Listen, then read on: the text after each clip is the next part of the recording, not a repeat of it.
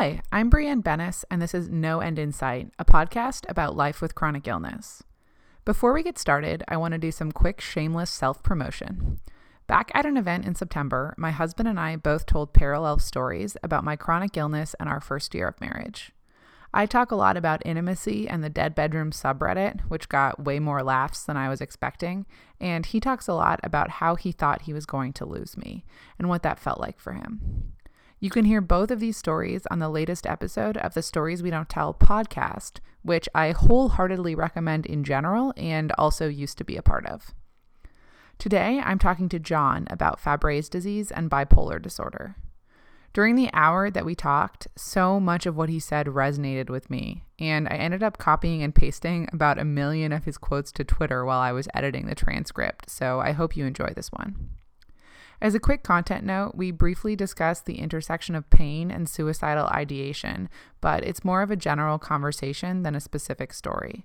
So if you hop forward about 10 seconds when we start talking about the pain scale, then you should be past it. Before we start, here's my disclaimer. This podcast is not intended as a substitute for professional medical advice, diagnosis, or treatment. Make sure you talk to your practitioner about any questions or symptoms.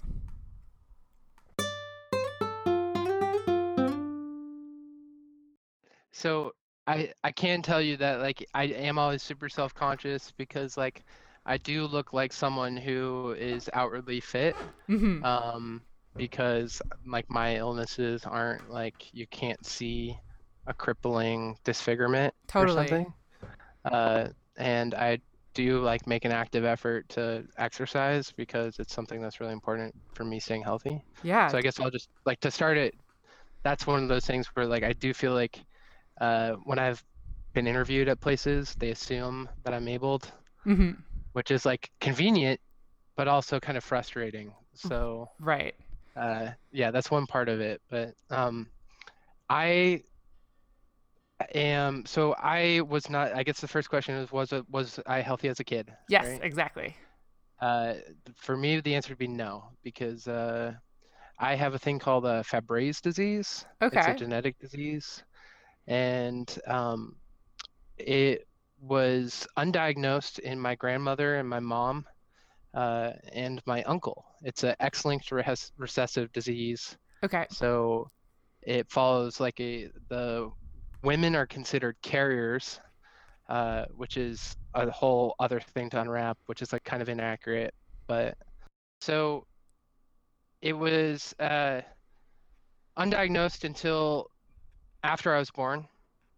And then my grandmother, my mother, my uncle, and I all started getting treated by a synthetic enzyme replacement therapy. So this enzyme is grown by a company called Genzyme in Boston, and they pioneered this technique where they used bacteria yeast to genetically edited yeast to create this correctly folded protein. Okay. And they sell it for an exorbitant sum of money. Sure. And it costs roughly $300,000 a year to my insurance. I'm constantly amazed by that exact thing. Yeah. What people need to live. The exact number this year is $288K. Wow. Yeah. And so when did you start treatment, or even? So I started. When did you know getting you needed treated it? for that? I went to the NIH when I was 8 years old, and I stayed in the Ronald McDonald Outpatient Center, and I was sharing a facility with people who had 100 tumors in their lungs, and it was December, and some of these kids weren't going to see it to Christmas. So that was 8 years old. And then when I was 12, I got started on the synthetic enzyme replacement therapy after this study was completed. And I was out of school once every 2 weeks, basically from then on until about high school, when I started getting home infusion on the weekend. Okay. And so up until you're 8, which is when you went to the clinic, you, I'm guessing, had been symptomatic because you said it wasn't diagnosed previously in your other family Right. members. So it's a lysosomal storage disorder, which means that I'm missing an enzyme in my blood that is responsible for uh, breaking down a particular lipid in my bloodstream, Okay. and that lipid accumulates over time. So presentationally, the disease actually only starts uh, really showing serious symptoms by like 25 to 30. So it's like a buildup And in that way. yeah, my 25th birthday was in June, and I can tell you that yes, it does start to come out when you're 25 to 30. It's uh, characterized specifically by neuropathy, very similar to fibromyalgia, and some indicators of reduced kidney function, and a variety of other things that may or may not be the disease, but it's very hard to actually, because it's multi-organ, multi-symptom. Mm-hmm. Um, we can get into the unpacking all of like the psychological aspects of that, but it's very hard to be like, am I hurting today because I drank too much or because I just am like sick? And so Right. uh, last year, I was also diagnosed with bipolar disorder. So I have that. I have two herniated discs in my back that may or may not be related to the Fabry's disease. Mm-hmm. And I have Fabry's disease, and I'm in tech. So that's kind of the lay of the land. Okay. Okay. So, okay, got it. So missing an enzyme, and then you start getting infusions at 12. Is that right? Yep. And was that treatment newer at the time? It sounds like. Yeah, it was brand new. Okay. So for the other people in your family, if they had been diagnosed earlier, it might not have made a big difference. Uh, it may, there was plenty of misdiagnosis. So just because there wasn't a treatment doesn't mean that a lot of heartache couldn't have been saved Oh, by totally. properly diagnosing. No, I Um, 100% agree. and so Genzyme, this company that made the drug, actually they got a virus in their bacteria Oh, containers God. that caused them to have to uh, purge all of their facilities and deep clean them to eliminate the virus. And so about for 2 years in the early 2010s, uh, the supply was seriously decreased, and there was a class action lawsuit, and yeah, it was a snafu. Oh, my God. But I can't. I assume then, so it's pretty new. So they must have a patent, and no one else can yeah, even, no one can compete well, with them right now. no one can compete with them. But this did actually, I think, influence the FDA's decision to fast track another study. And this drug just got approved, which may be really life-changing for me. I'm actually going to see my doctor on the 30th because it's a pill form where they use a chaperone protein to uh, correctly fold the enzyme that was misfolded in the first place. And it's only available to a certain percentage of phenotypes of the disease because the disease has multiple like different genetic markers that indicates the same underlying disease. Mm-hmm. And I'm fortunate enough to have one of the better phenotypes in terms of enzyme activity. So it is a spectrum, and from what I've read, there are other people who have it much worse than me, but that's something to never tell someone who's chronically ill. No, it doesn't really work like that, does it? Yeah, it is hard because I do think there is always like a guilt associated with just wanting to feel like especially with like the bipolar disorder that came up this year, I do feel like my life is like I'm playing on hard mode sometimes, and that although like it is hard to avoid the toxic like aspects of comparison, Yeah. especially like in my personal life, because like if my girlfriend's kind of being a weenie, like I can get kind of frustrated with that because I live with such like high levels of chronic pain. Um, but I'm not like it's not something I'm proud of, but it just makes it like the Zen me always wants to be like, oh, your pain is valid as well, but it is super easy to like as soon as things become hard, you just want to be like, rub some dirt on it. I have this genetic condition and I don't complain about it. Yeah, I think But sometimes it can be a really big empathy builder to have chronic pain, but it also can kind of zap your empathy yeah, when there's exactly as some you describe. like mornings especially, I'm just like I just want to be like, don't talk to me. Like I just need 2 hours to get I've noticed like getting caffeinated for whatever reason seems to like help me ignore the pain a little bit. Yeah.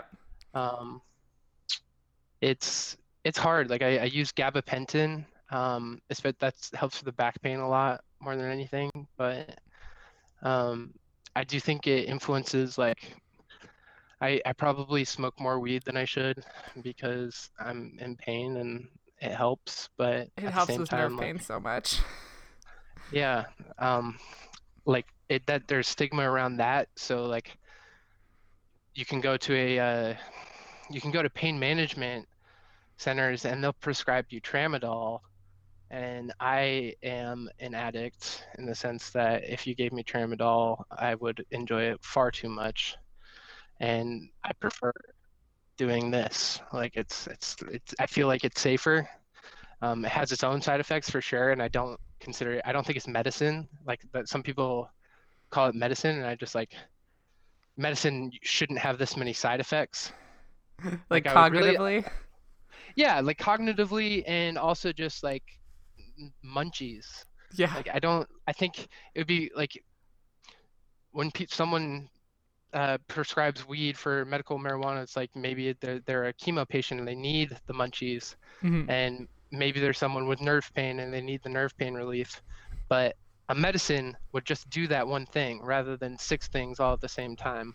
I don't need weed for the appetite related aspects of it. Like I already have a fantastic appetite, you know, so it is frustrating to feel like there are healthier alternatives that aren't getting researched into Yeah. because there are just a lot of people who just don't have the problem And or have like you, the do you run pain management. experiments on yourself at all? Like, I mean, a little bit, it sounds like. So you have different things that you're trying. I'm sure. Yeah, I've tried the CBD Yeah. sort of craze and it does not help with the nerve pain. Hmm. It helps with anxiety a lot, Hmm. which is fantastic, but um, I haven't found anything that's helped like because there's this fascial pain that I get in my hands and like just mostly my forearms and my hands where like I really just wish my hands were not connected to my body. It's really weird. Hmm. And it doesn't seem fair because like I really can't predict what days it's going to happen and what days I'm going to feel great, which is really like psychologically taxing. Hmm. Um, I'm trying to I'm downloading like I bought Dragon Oh, yeah. with the Voice to text. voice to text because my hands like I'm a programmer, so I'm trying to figure out like a way to write code with voice to text. That's a good Um, question. it's there aren't a lot of good resources into it. Like it seems like everyone has just kind of built their like hacky scripts on top of a thing called Talon, Okay. but like it's not super like built out. Yeah. And there is like a implicit like hypocrisy of mine too, which is like I'm a front end developer and I don't know shit about accessibility, which like I really should, but at the same time, like there's so much I don't know about you, but like adulting's pretty hard for me. And like there's so much on my plate that I'm just kind of like trying to keep track of everything that's going on and not like I can't go off and like study something for 4 hours after work because I'm just wiped Yeah. afterwards. And my priorities just like don't lie in like studying 4 hours There's after not like space. walking my dog or going to the gym, like all of these things that are actually far more important. Yeah. and For your health and mental health. professional advancement. But And so, I want to rewind a little bit again since you're talking about work. So, yeah. it sounds like you've known about it for a long time, but it's been changing over time in terms of the pain and stuff. So, how did it impact school? And so you were missing it to get treatment. But then kind of what happened after that? What was it like going into the work world? So I think I've been blessed by being a programmer because it does support remote work. And if I get my work done, they don't care if I have a nurse coming to infuse and just work from home. Mm-hmm. Um, I'm I think actually the bipolar disorder has affected work way more. Yeah. I'm that came up. So I took an antidepressant um, in like June of last year, Okay. and uh, if you take it like an SSRI with bipolar disorder, it uh, basically unlocks the mania that you have Okay. and the impulse control issues associated with that were super serious. I went on a conference and I got like really pumped up just being around a lot of like really smart people. And then through like a comedy of errors, I just ended up not sleeping for about 3 days. And Oof. then after that, I couldn't sleep. Mm-mm. And I went to upstate New York and didn't sleep for 4 days. Had to go, so that's 7 days total. And I basically lost my mind. Yeah.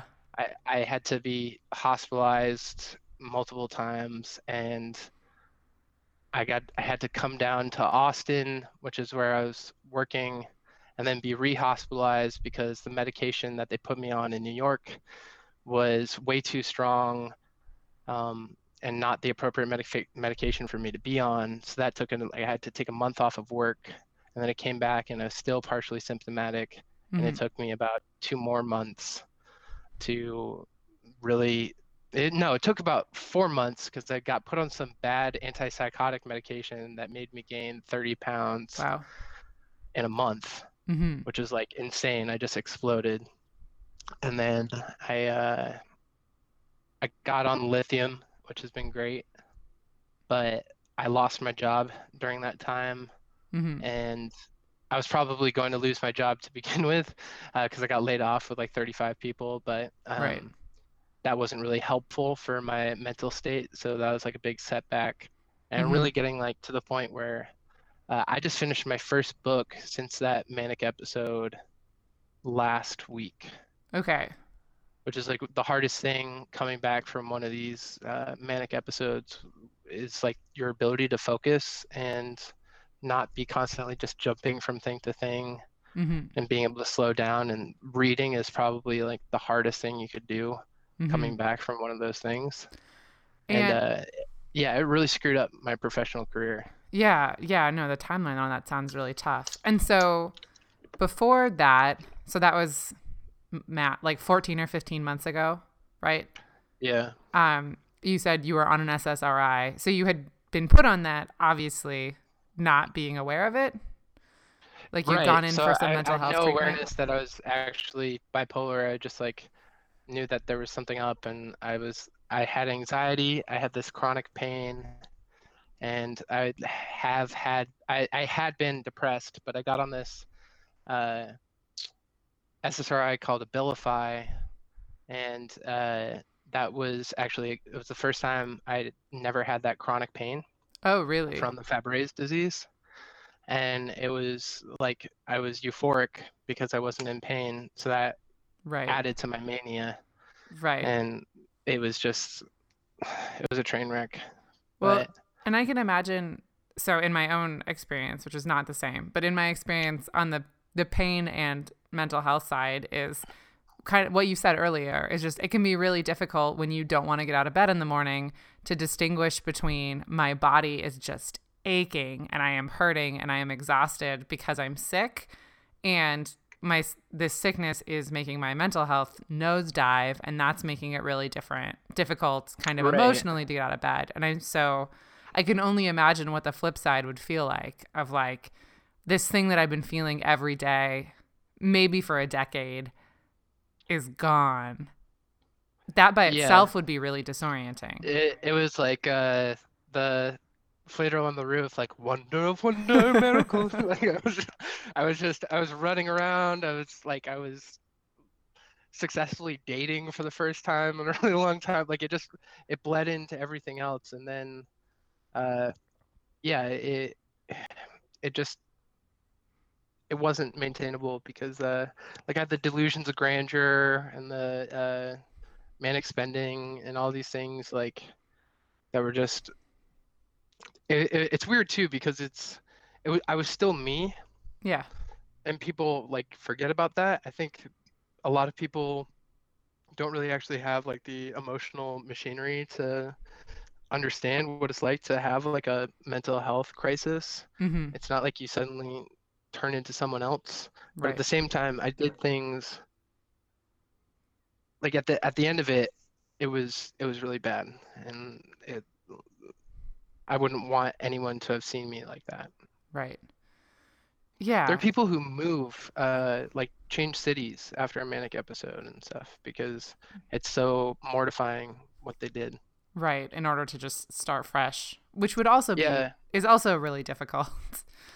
yeah. And at the same time, I've gotten to a point now where after going to therapy and all of this stuff, uh, I do feel like I have a better understanding of who I am, versus had I like not gone through this. I think there were a lot of latent issues.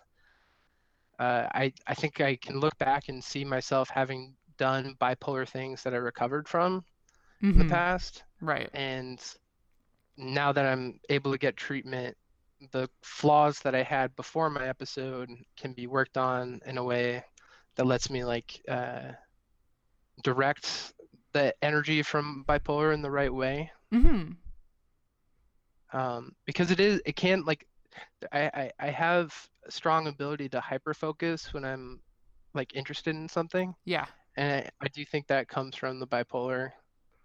Um, I like I if I can meter that in a way where I'm not staying up till like midnight working on something, Right. that's the good thing. And I think having a good partner is really crucial in that. I'm really lucky to have one. So um, there, yeah, that's I'm just rambling. No, it's okay. It's good. It's all interesting.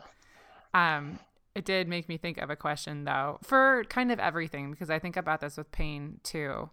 I think it's really interesting and also difficult with chronic conditions, so diagnoses in general, to pull up to separate what is your personality and what is a condition of your biochemistry, basically.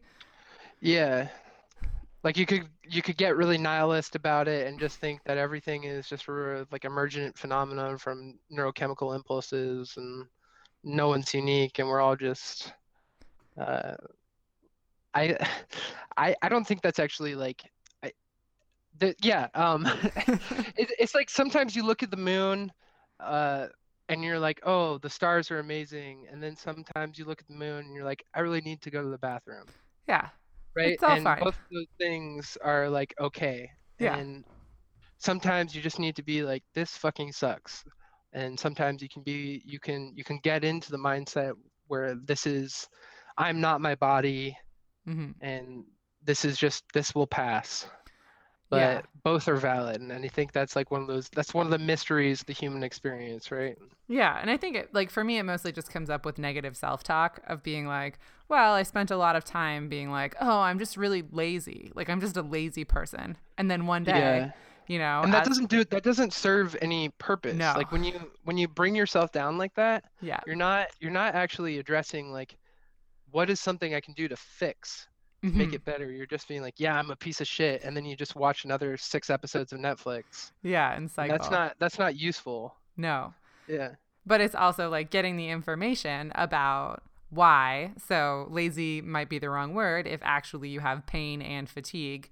But once you realize and you can identify those things, like, oh, some days my body is miserable, and all of a sudden I have really different information about how I can go out and like take care of my body, basically.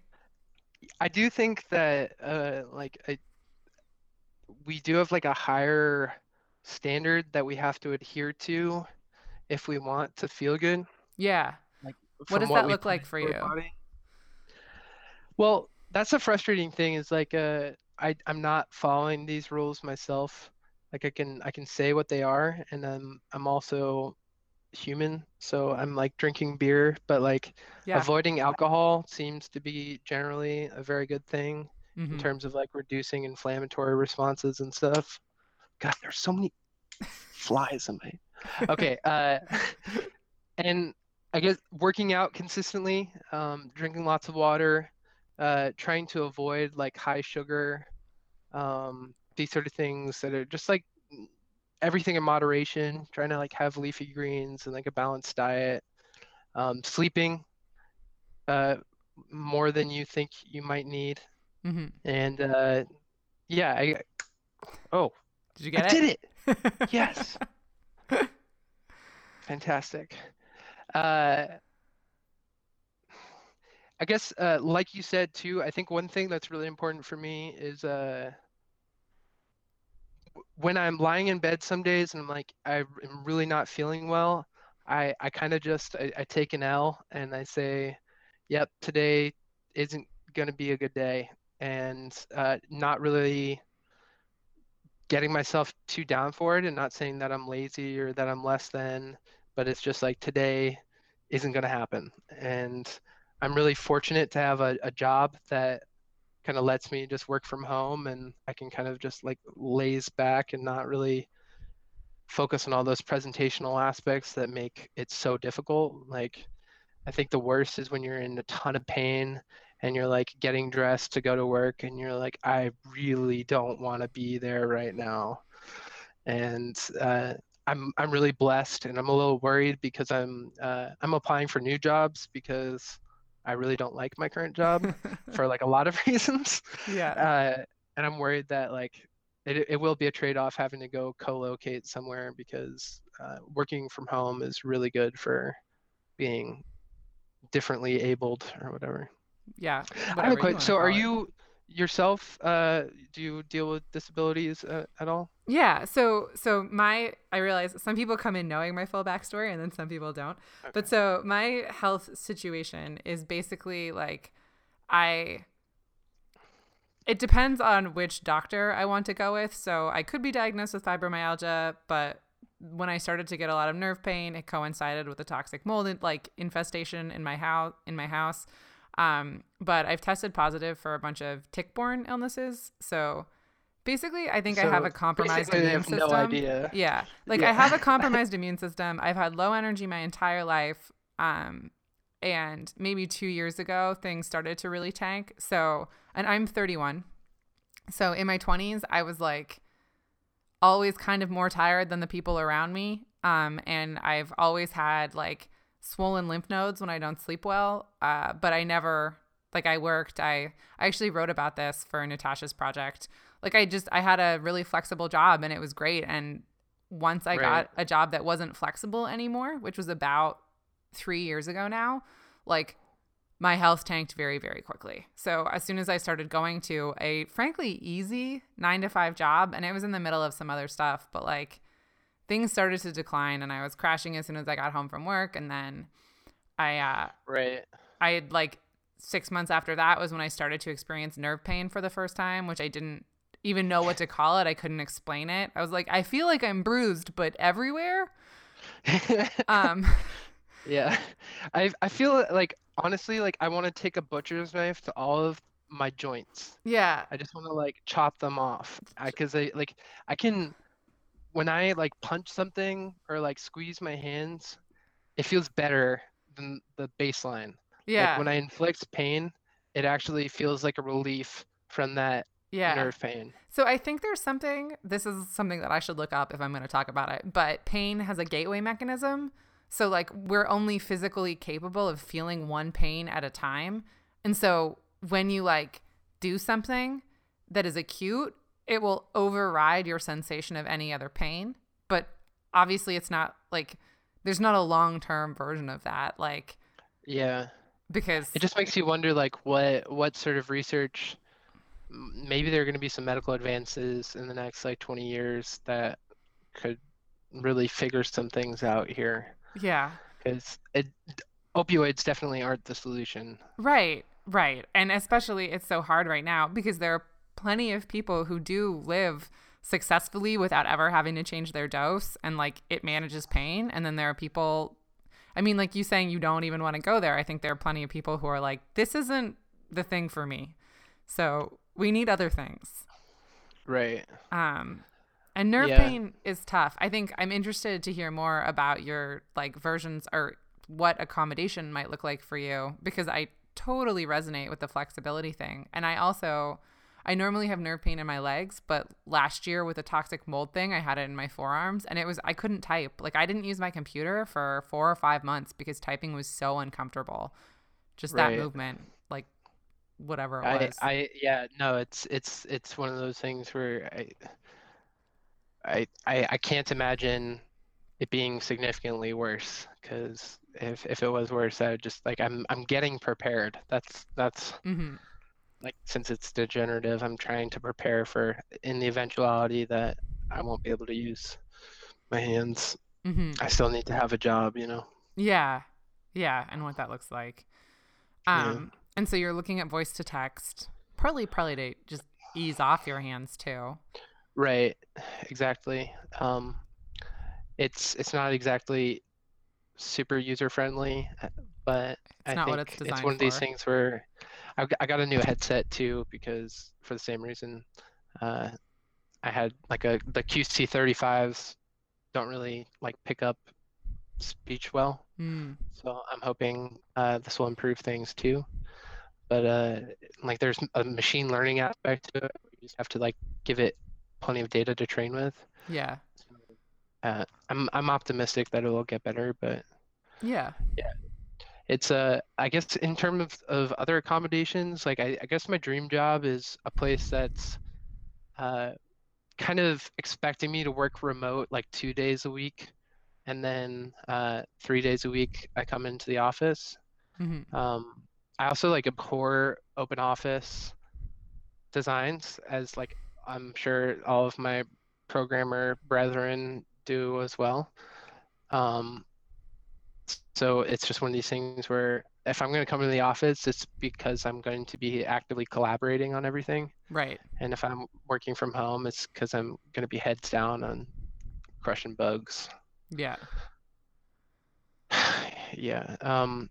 I like dog-friendly offices because my dog Wallace is like my pride and joy, and he makes me feel good when I'm not feeling great. Yeah. So Pets are yeah, great. and it's not like it's one of those things like I'm not gonna get him to be like an emotional support dog, because like there are people who actually have like PTSD or something, Hmm. but I'm just like I just miss my dog when I go to work and he can't come. Yeah.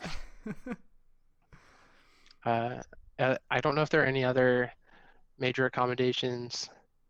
Um, the one thing I got really frustrated with, and this is just a small story, is like I had an interview with Microsoft, and I it didn't really go super well. It wasn't super well organized, and I was leaving the office, and this guy like needed to walk and talk with me because things were running late, and he told me that I wasn't going to get the job, and I should go back and study CS fundamentals.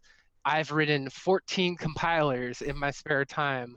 Dot dot dot was the takeaway was I was supposed to try harder because he did all of this work in his spare time, and it really felt looked down on as being lazy.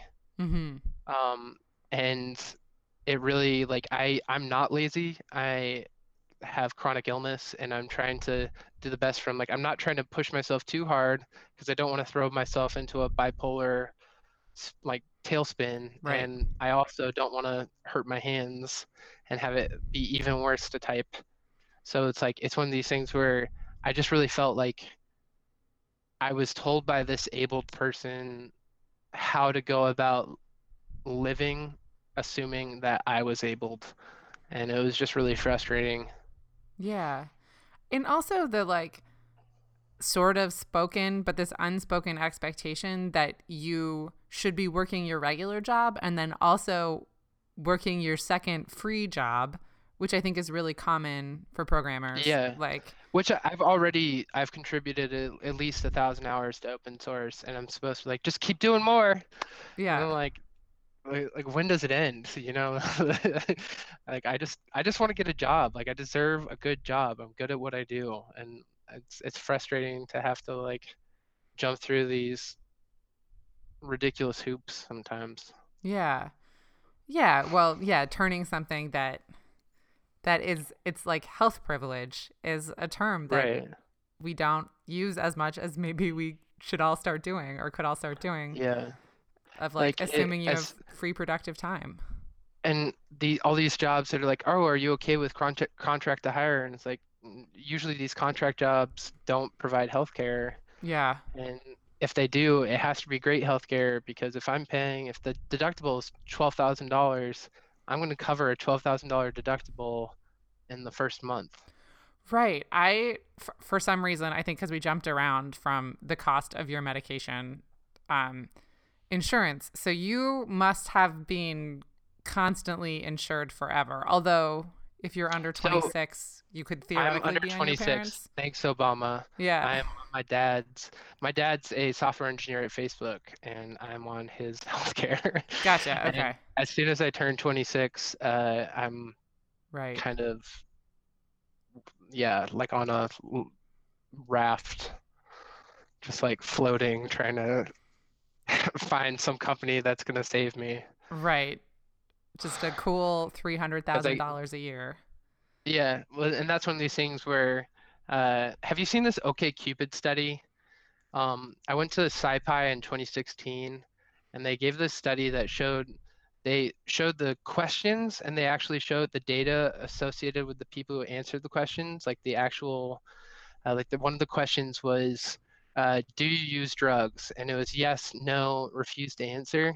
And they effectively mapped that all of the people who chose refuse to answer were actually saying yes, Mm-hmm. but they didn't want to admit it. Yeah. And in these are you disabled questions, it's are you disabled? Yes, no, choose to not answer. Right.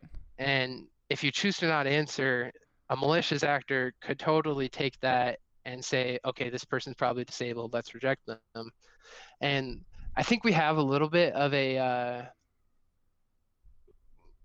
it could never happen here. This sort of mentality of, oh, well, it says on this sheet that we can't use this data to fire someone, but there's actually like usually zero oversight into the people who are responsible there. And as soon as like we have another depression, the first people that are going to go are the disabled people. And that's like the harsh reality. Like if unless there's actual serious legal oversight and protections in place, I'm always going to put no, because Right. that's just like that. It only exists to hurt you. It Yeah. does not exist to help you. Right. Yeah, it's super difficult when you're disclosing something that certainly feels like this, not that it makes me a worse employee, but it makes me an employee that may be more expensive to hire, or like Right. probably will be more expensive to hire, Yeah. even Yep. if I can provide value, which I think that I can, but Right. You just have to hope that they're participating in an insurance plan that has a cost that's amortized like as high enough as like, okay, if you're working for Microsoft, right. then you're just a drop in the bucket. But if Yeah. you're working for a startup that has a plan for 100 people, you're probably not a drop in the bucket. You're probably like 10% of the healthcare costs for a company with 100,000 people or 100 people, sorry. Right. Yeah, no, a small company in order to insure Yeah. you. Insurance, oh, that's so hard.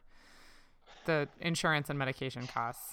And so we're jumping around so much, but I Yeah, just yeah. realized, so with the medication, What difference, since you have relatives who started taking it so much later in life, do you know what that has been like? You don't know. It's like, how do you test against? They started me on the study before I was ever presenting lower kidney function Yeah. or accumulation of plaque on my heart, You were which like are like normal. asymptomatic. I'm Or those aren't even asymptomatic. symptoms. Those are just, Yeah. I mean, I guess they Well, are, but you don't feel yeah, them. yeah. Right. So this drug doesn't cross the blood-brain barrier. Okay. So there's a reasonable expectation that it's not going to help neuropathy. And really, the symptoms have only gotten bad in the last year, in my opinion. Mm-hmm. I've had, I always felt like I was sore after workouts than other people, but I had like not really a lot of ability to validate that. But now I'm Right. getting to the point where I have like spurious pain in a way that's really professionally problematic. Yeah. Yeah. It sounds like it. It's impacting other parts of your life. Um, Right. in a way that maybe it didn't before, that it just felt like you were getting medication and that was the impact. Right. Yeah. Yeah. Bodies. I think that is also a really interesting thing of, and this also relates to mental health. Like you say, you've always felt like you maybe hurt more after workouts, but there's no way to know. I think this feature of we don't have the tools to compare our own body experiences with other people's body experiences. Yeah. Or what it would even be like to be conscious as another being, right? Yeah. It's You like you know, just can't know what someone means when they say that they're in pain or what someone means when they say they're tired. right. And yeah, I do think it's unfortunate too because there's this like I think the nuance that you're touching on is related to the fact that there is some sort of empirical scale of pain, and within reason you should give everyone the benefit of the doubt and not try to induce comparison.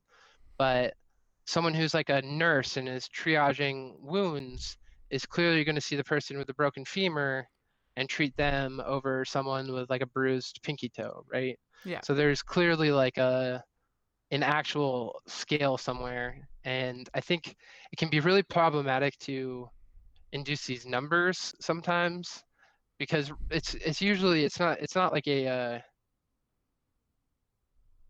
number system as much as it's like a high, medium, low. I don't Yeah. know.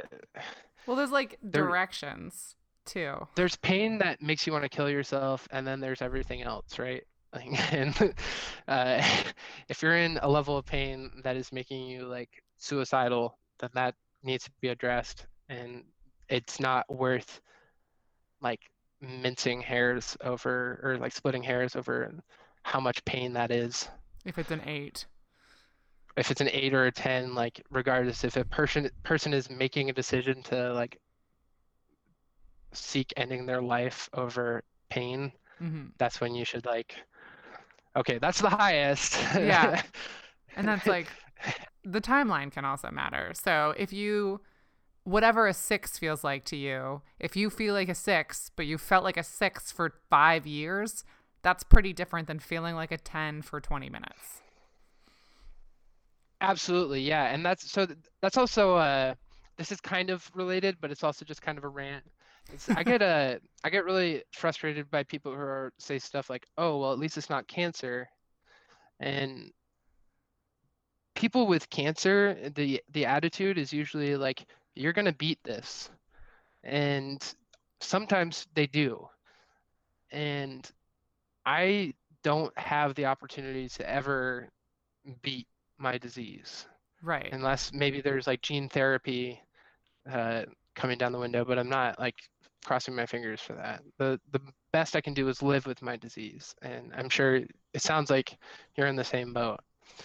And it's so frustrating to hear that sort of like, yes, the trials and tribulations of cancer sound far worse than what I go through, but at the same time, I've been I I've been doing this since I was 8, Right.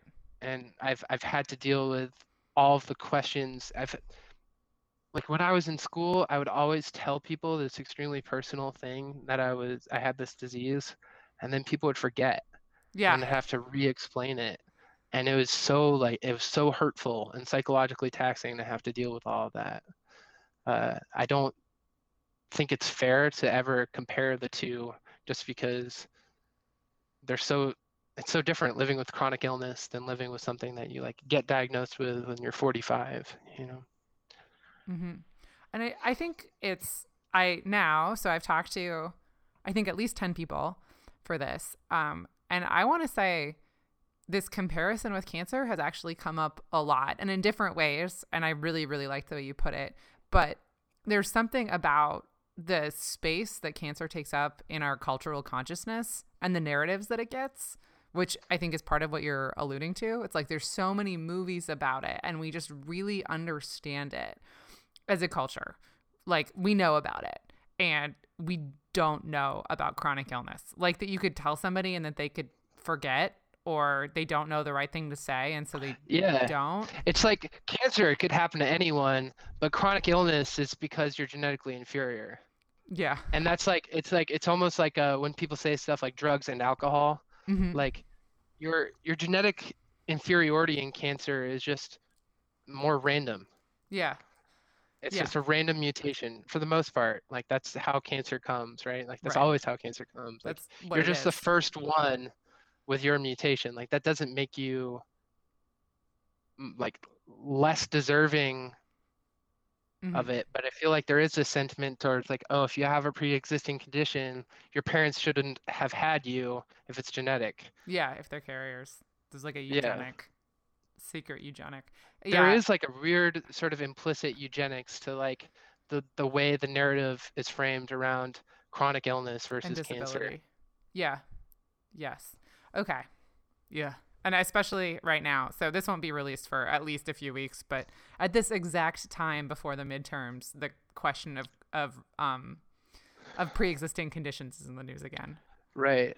I'm just And like, ugh. that's another thing like whenever comes up, it feels like I may make like a post on Facebook or a post on Twitter to do something, but I'm not doing nearly as much as I could to like I've campaigned for Beto a little bit, but like that's pretty much it. Mm-hmm. And these having this disease makes induce like more guilt about all the things that I could be doing to help myself out, Right. but I'm not because I'm just trying to tread water.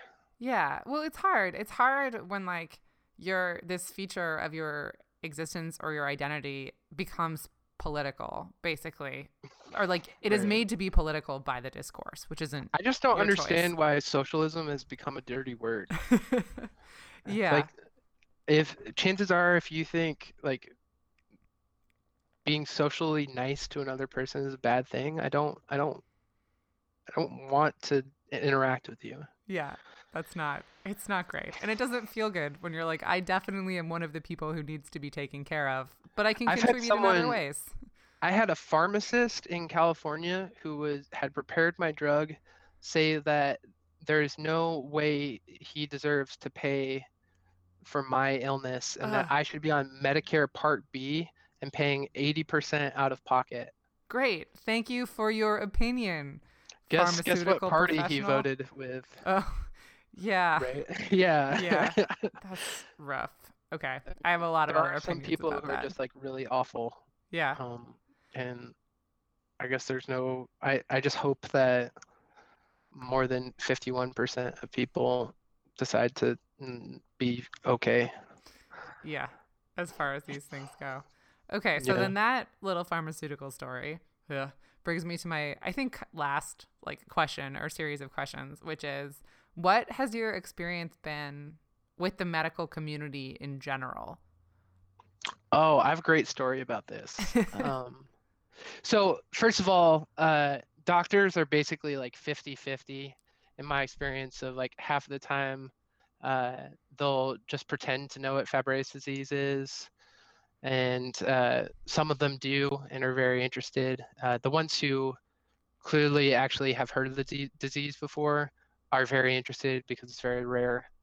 Um, the most direct connections I have with are with nurses, Mm-hmm. and I've had a variety of nurses in my life, and I've become like personal friends with a lot of them. Mm-hmm. Um, and I have a patient care representative through Genzyme who's extremely helpful with like handling insurance issues. Huh. Uh, because they provide a lot of services to ensure that people are actually getting the drug because they're charging the insurance company so much for it. They Right. have a strong capitalistic incentive to help us out as much as possible. Yeah. Um, on that note, I had moved from California and had to get an infusion in Washington. And since I'd left California, my Californian doctor couldn't legally sign an authorization for me to receive drugs in Washington. So I had to get seen, and it was kind of last minute. And there was a doctor, Dr. Ronald Scott, at the University of Washington, who I really don't like, um, uh, who was on the Genzyme like advisory board, and it was the head of the children's clinic at University of Washington, and I called their office because he was the doctor I'd seen before I was living in California, and I asked to get seen because I needed to get my IV like prescription signed, and they said it was going to be a month before I could get seen. And I called my patient care representative who was from Genzyme and said like, hey, I need this to be fixed. She calls Dr. Scott directly, and I'm seen the day of.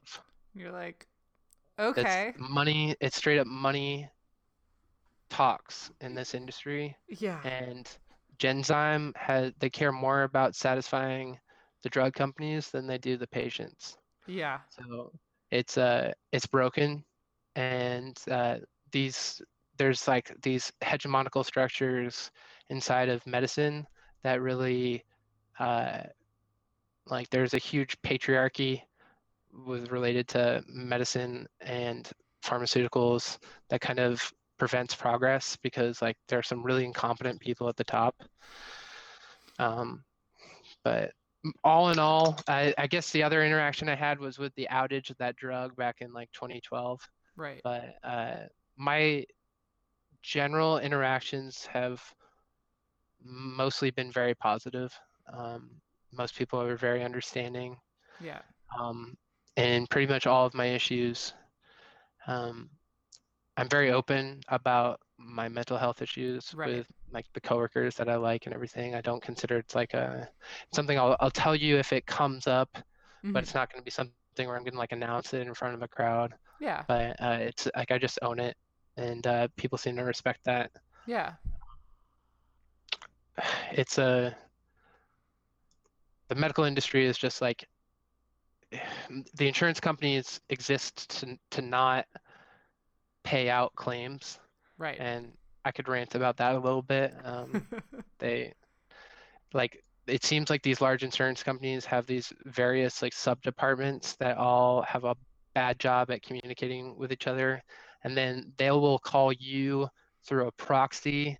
You can't call them back. Right. So like and everything is like, oh, I forgot this step, so you have to go back and fill this part. And I think they just like that. I think upper level management at insurance companies specifically hires people who are not good at their jobs so that they can like just attribute uh, this willful malice to incompetence because they're Right. not actually it is not in their interest to train their employees how to be good at their job. Like how to resolve problems for patients. Right. You are like I'm in like if I have to directly interface with the insurance person, I have to be responsible for every single step and have every item notarized. And when I'm dealing with other issues, like that's the first thing that I'm gonna like not do because I hate filling out paperwork. It is the bane of my existence, and they get me every time by asking me to fill out some paperwork. Like on a technicality or just doing it. Yeah. just doing it. It's really like I'm not a good person all the time, and I just like I don't do these things that I should do. But it's like how do you fix that? I don't know. How do you get better at bureaucracy? Right. And like how do you get better at like checking off all the adulting things on your to-do list? Like I'm 25, like I don't want to have to deal with all these things already, and I do. So it's just like it's Yeah. frustrating, and I'll get to it sometime, but probably not tonight. I think that's okay. I think that's like letting yourself off the hook. Yeah, I think this is just getting to stuff that's not really about like it's just general human stuff, but like just keeping a to-do list where you have like three small things rather than like I think the easiest thing to let yourself do nothing is to like write down all of the different things you need to do because then you're just going to do nothing because you see like the immensity of the list, Yeah, the you overwhelm. know? Yeah, Yeah. Yeah, definitely. I am yeah. like very deep in letting myself off the hook mode right now still, but sometimes I you think just gotta. yeah, I can't speak for myself too much, but I can say like um, my mother and my grandmother's experience is markedly different than mine because male doctors, which are like most doctors, have a habit of diminishing the complaints of women, and if you go to these like disability communities, you'll often see that that's the case across the board. And that like, oh, if you're a woman, then you're just hysterical, and if you're a man, then like suddenly all of your pain is validated. Yeah. So I think that's I've definitely also, heard about that secondhand. But yeah. Yeah, and in your own family. I think that's yeah, also a really interesting piece of your story that because they identified the genetic like cause of this before you were symptomatic, it would automatically give you credibility with doctors in a way where I can only imagine, say, your mom or your grandma going to right. the doctor and trying to describe it. And they're like, Honestly, like nope. I'd rather be in my situation where like I know what I have versus being in your situation where it's still clearly in flux that they like don't really know what's wrong with you and just Yeah. have like a sort of an idea. Like it's nice to be able to do like a genetic test and show that this is my Yeah. bad thing that's going on. Yeah. And do you feel, okay, I do have one more set of questions and then we can wrap up. Yeah, Um, yeah. and do you feel, it sounds like, because of the way that you found out and the way that you've been adapting, how does that impact your mental health in the present? So for a lot of people, like, yeah, I need to think more about this question. But for a lot of people, it's like they'll start to show symptoms first and then they'll find out what's going on. And there's like a grieving process of what you thought that maybe your life was going to be like. Um, Right. and how has that looked for you? Uh, well, I've been living it for like the last 7 years or so. Mm-hmm. Like my body's just been like slowly falling apart, and I think I felt a lot of grief at the end of the manic episode. That Yeah. was something I had to deal with because it's like you felt like I felt like I lost a part of myself for a really long time, Mm-hmm. and this I think the Fabry's disease has always just been one of these things where it's like I know it's coming, Yeah. and it's kind of just been this sort of like for a long time when I wasn't really super symptomatic, it was mostly just a reminder that I was mortal. Yeah. Like, but recently it's been more serious than that, and I've had to evaluate things like can I honestly say that it's a good idea to get married to me and things like these because I can't actually give a satisfying answer for how I'm going to be in 20 years. Yeah. On this current pace, it feels like I'm not going to be doing very well. So I don't, I have to come to terms with these sort of more adult questions now that I'm starting to like it feels like the first derivative and the second derivative for my pain are Mm-hmm. both like, it's going in the wrong direction. Yeah. So, uh, Yeah. yeah, The rate of change. yeah, yeah. uh, I can't say that I can't say that I have any I think it's more of just like an acknowledgement that it's like it's starting to happen, Mm-hmm. and I'm optimistic that it's like a more of a like it's a baseline that's going to last for a while. Yeah. That this is just going to be the worst that it gets, and it's not going to get any worse. But I have no knowledge of whether or not that's actually true. Yeah. Yeah. And I think something that can be really hard for me to remember is that even recognizing, like, okay, I'm chronically ill. And so I do know this one thing. Like, nobody knows when they say get married or have kids, isn't for me is a question. Like, nobody knows Yeah. what's going to happen. And I, I am married. And right after I got married, like, that was when I was the sickest that I've ever been. I was just like, Right. congratulations. Like, this is what our marriage looks like right now.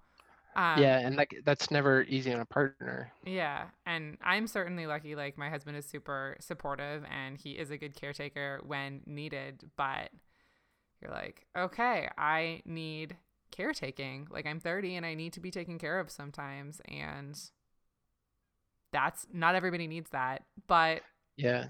it's also true that I don't know what the inside of a lot of people's relationships look like. And some people have unmanaged mental health stuff that their partner is managing, or some people have like other things are happening all the Yeah, time. like at least your problems are codified, right? Yeah. So Yeah. it's difficult to navigate, but that really super resonates with me as a question. Um, I thank you for asking it.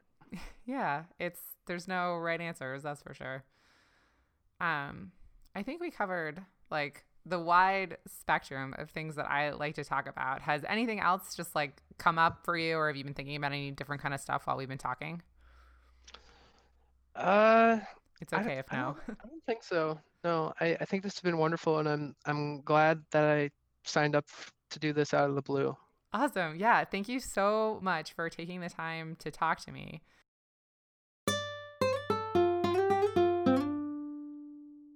Thank you for listening to episode 11 of No End in Sight.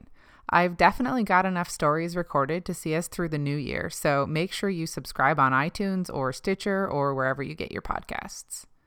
And if these stories have been resonating with you, then I would love to talk to you too. At this point, I've interviewed a lot of straight, cis, white women, and I'd particularly love to talk to people with other perspectives. You can get in touch by visiting noendinsight.co or by contacting me at BennisB on Instagram and Twitter. And don't forget, I have a small Facebook group called Chronic Hustlers for people living with chronic conditions who are self-employed. It's pretty small right now, but I'd love it to become a place where we share resources about building a business while prioritizing our health. And finally, this podcast is supported by my cross-stitch company, Digital Artisanal. When I'm up for it, I make simple modern patterns that you'll actually want to hang in your home.